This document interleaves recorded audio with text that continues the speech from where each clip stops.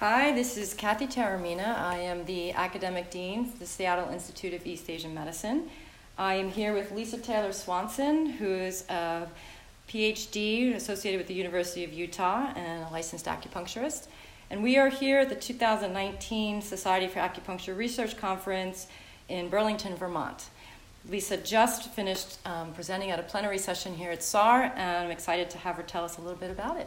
I'm happy to be here. Thank you. So Lisa, I got to see your talk, which was amazing, and I was wondering if you would just kind of tell us a little bit about your findings and what the project was. Sure, I'd be happy to. So I always like to mention at the onset, this was literally an unpaid labor of love. It was a conversation that took place over 20 years between the Washington East Asian Medicine Medical Association, WIAMA, and LNI. So it really was this long, slow process of developing relationships. Then leadership would change, and people would come and go, they'd pick up the conversation again. And finally that conversation really got some traction in 2013 when WIAMA put together a research committee with the task to keep communicating with LNI. So I was asked to join that committee in about 2014, I believe. And you were living in Seattle at the time, right? And you were in Tacoma. Yeah, yep. Okay. So I was living and practicing in Tacoma. I had a really fun, large practice down there, and I had started my PhD program in 2011 at the University of Washington, so I was commuting up to Seattle. And it was because I was working on my PhD up there that folks in WIAMA said, oh, hey, can you help us with this research project? Yes. I was like, oh, sure, I did a systematic review last year, now I know how to do it, I'd be happy to help. And so we got to work and really had an amazing team of volunteers. I ran the search and figured out which papers we all needed to extract data from. A bunch of fabulous acupuncturists quickly, honed their chops on the literature, and I had a form everybody could fill out to extract that data. We summarized it, we synthesized it. I had, 130 slides to present to the medical director at LNI. And so happily that meeting went really well, and we convinced the medical director that acupuncture is safe, first and foremost, because we could talk about adverse events that were documented in the papers we reviewed. The 17 trials of acupuncture, we were only talking about low back pain. Right. No other part of the body exists. Yeah. LNI right now is just for the low back. And then further, we really had to take the time to do this work because, again, back in 2013 when this started, we didn't have the acupuncture trialist groups. That group has all the wonderful papers with meta-analyses for chronic pain. So we couldn't just say, here's the meta-analysis, the top of the pyramid. Some important papers came later. Yeah. Right. Yeah. So we had to do that work. And also a part of what we had to do was educate the medical director and his team about sham acupuncture, because they looked at the papers to date and were like, oh, acupuncture doesn't outperform sham much. Why should we fund this? It's had they done their own research? They had read what was out there. Oh, I see. Absolutely. Oh, that's very interesting for people to know. Yeah. So they read it and they were like thumbs down. And we said, let's reinterpret that evidence. And they came to thumbs up. Fantastic. That's really the important thing. So then the next step in 2017 was for LNI to start a pilot study. And so many listeners, if they're living in Washington State, very well may have provided care as a part of that pilot study. LNI thought it would take 2 months to recruit enough clinicians. They were hoping for 200, and that happened in 2 weeks. People were so excited. I mean, it was really, really exciting.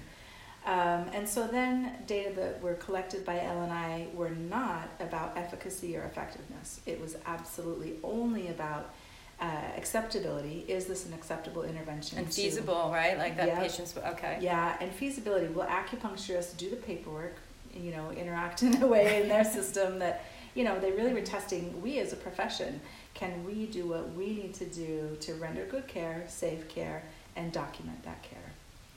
That's interesting that you bring that up, because one of the things that the profession is grappling with is how to prepare people to do like all sorts of research activities. And this is sort of like, sort of the front line, like, treat this patient, but fill out the proper paperwork, return it in a certain way. And, yes. And so what was your experience with that? I mean, did you have good compliance with the practitioners? Fairly good compliance, but we did not have everyone submitting everything they should. I see. And that was quite unfortunate for sure. But it was enough that Labor and Industries didn't ditch us, basically. And we did see, happily, that participants, the patients, had an increase in functionality, a decrease in disability over the whole. So again, it wasn't an efficacy or effectiveness trial, but Elle and I saw, okay, clinicians fill out enough of the paperwork, and patients really had some improvement. It's a safe and possibly improving kind of intervention. So although not an efficacy-related trial, that seems to have had some kind of benefit and perk, maybe. I think so, because they had those thresholds of clinically meaningful change. Right. Not looking at statistically significant change, but clinically it meant something. And in retrospect, do you think that the scales that you used and the forms that you used were the right ones? Do you feel like... I think so, because especially in this setting, those are the same scales that are used by clinicians across all disciplines and across all conditions. Perfect. So we were able to apply that to acupuncture practice easily? Yeah, then we can show how we pass muster. And importantly, because it's about labor and industries, injured workers have to be returned back to work, not have to be. Our goal is to get them back to work. And so we were able to document that decrease in disability. Well, that's fantastic. Yeah. So, and a very important aspect of this trial for me and my personal interest is that you just basically did an observational trial where people treated these patients as they would in normal care, right? Absolutely. They didn't adjust their treatments. This was not a protocol-based trial. Right. This was usual care, and then what happened. So although I don't know Seattle enough yet to be able to be certain of this, I suspect from the community that I've met so far that there was a wide variety of types of treatments that were provided. So absolutely. Yeah. TCM, classical, Japanese, several kinds of Japanese. Right. Ear, Nogier, you name it. Tuina, shiatsu, guasha, cupping, right? Did you collect any of that data? Yeah. Not yet. Right. That would be an interesting follow-up, truly, too. It would be kind of messy, of course, because it's everyone in their individual practice.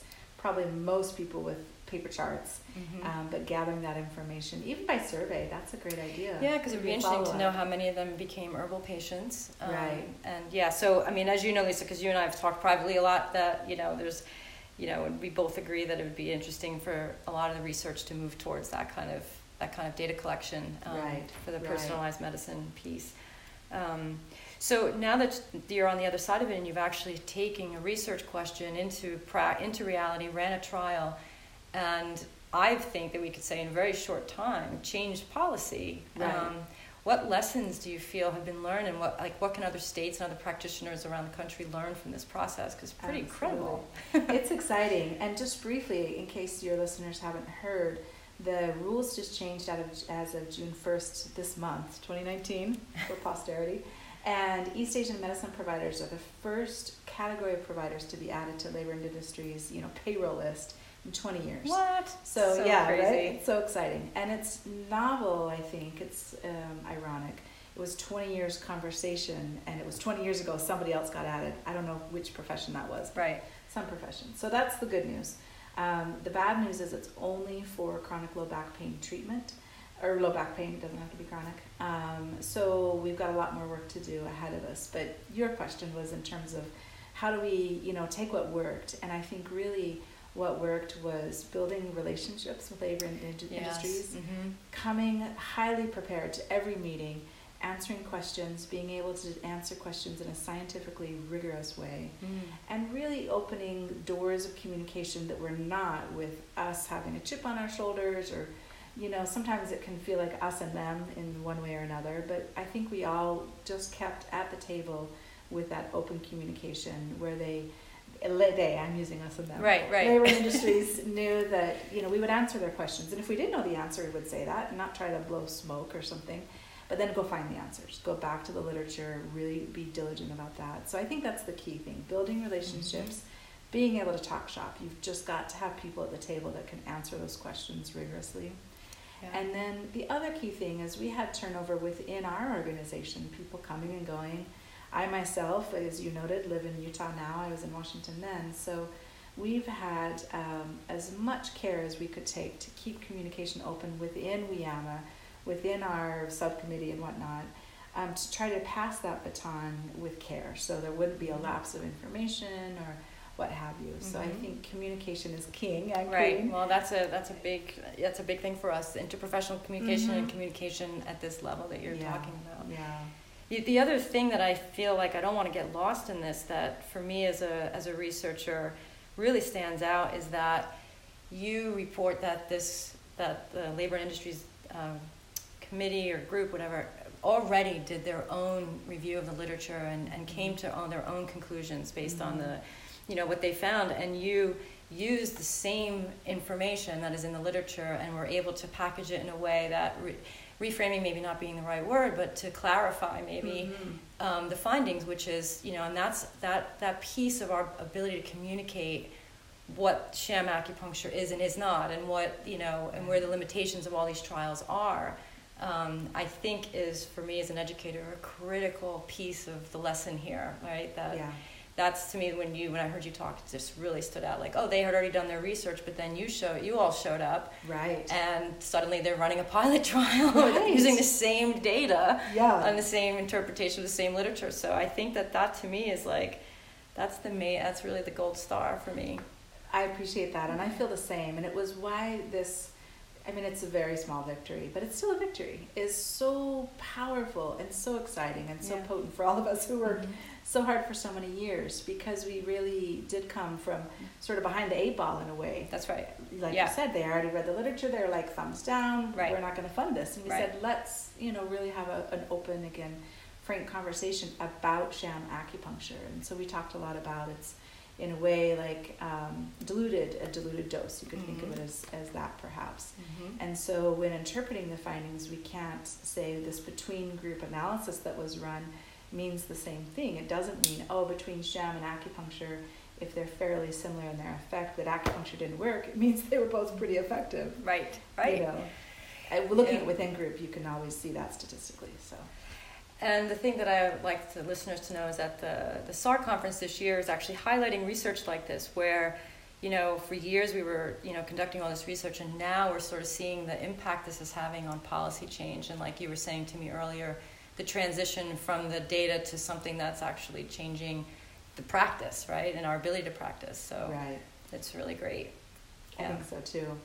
I think the lobbyists and the lawmakers are key allies that we have to think about in this translation process. So our lobbyist in Washington, Leslie Emmerich, is amazing. She's been WIAMA's lobbyist for Leslie. Years and years and years.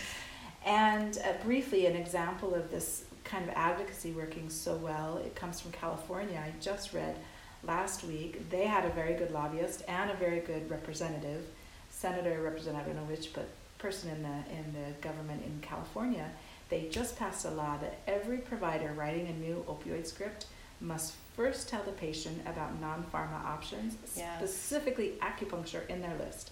So I think that's another great example of amazing work that only can be done when you bring clinicians and clinical expertise, research data, because data is like the modern vernacular. If you don't have data, you might as well not exist.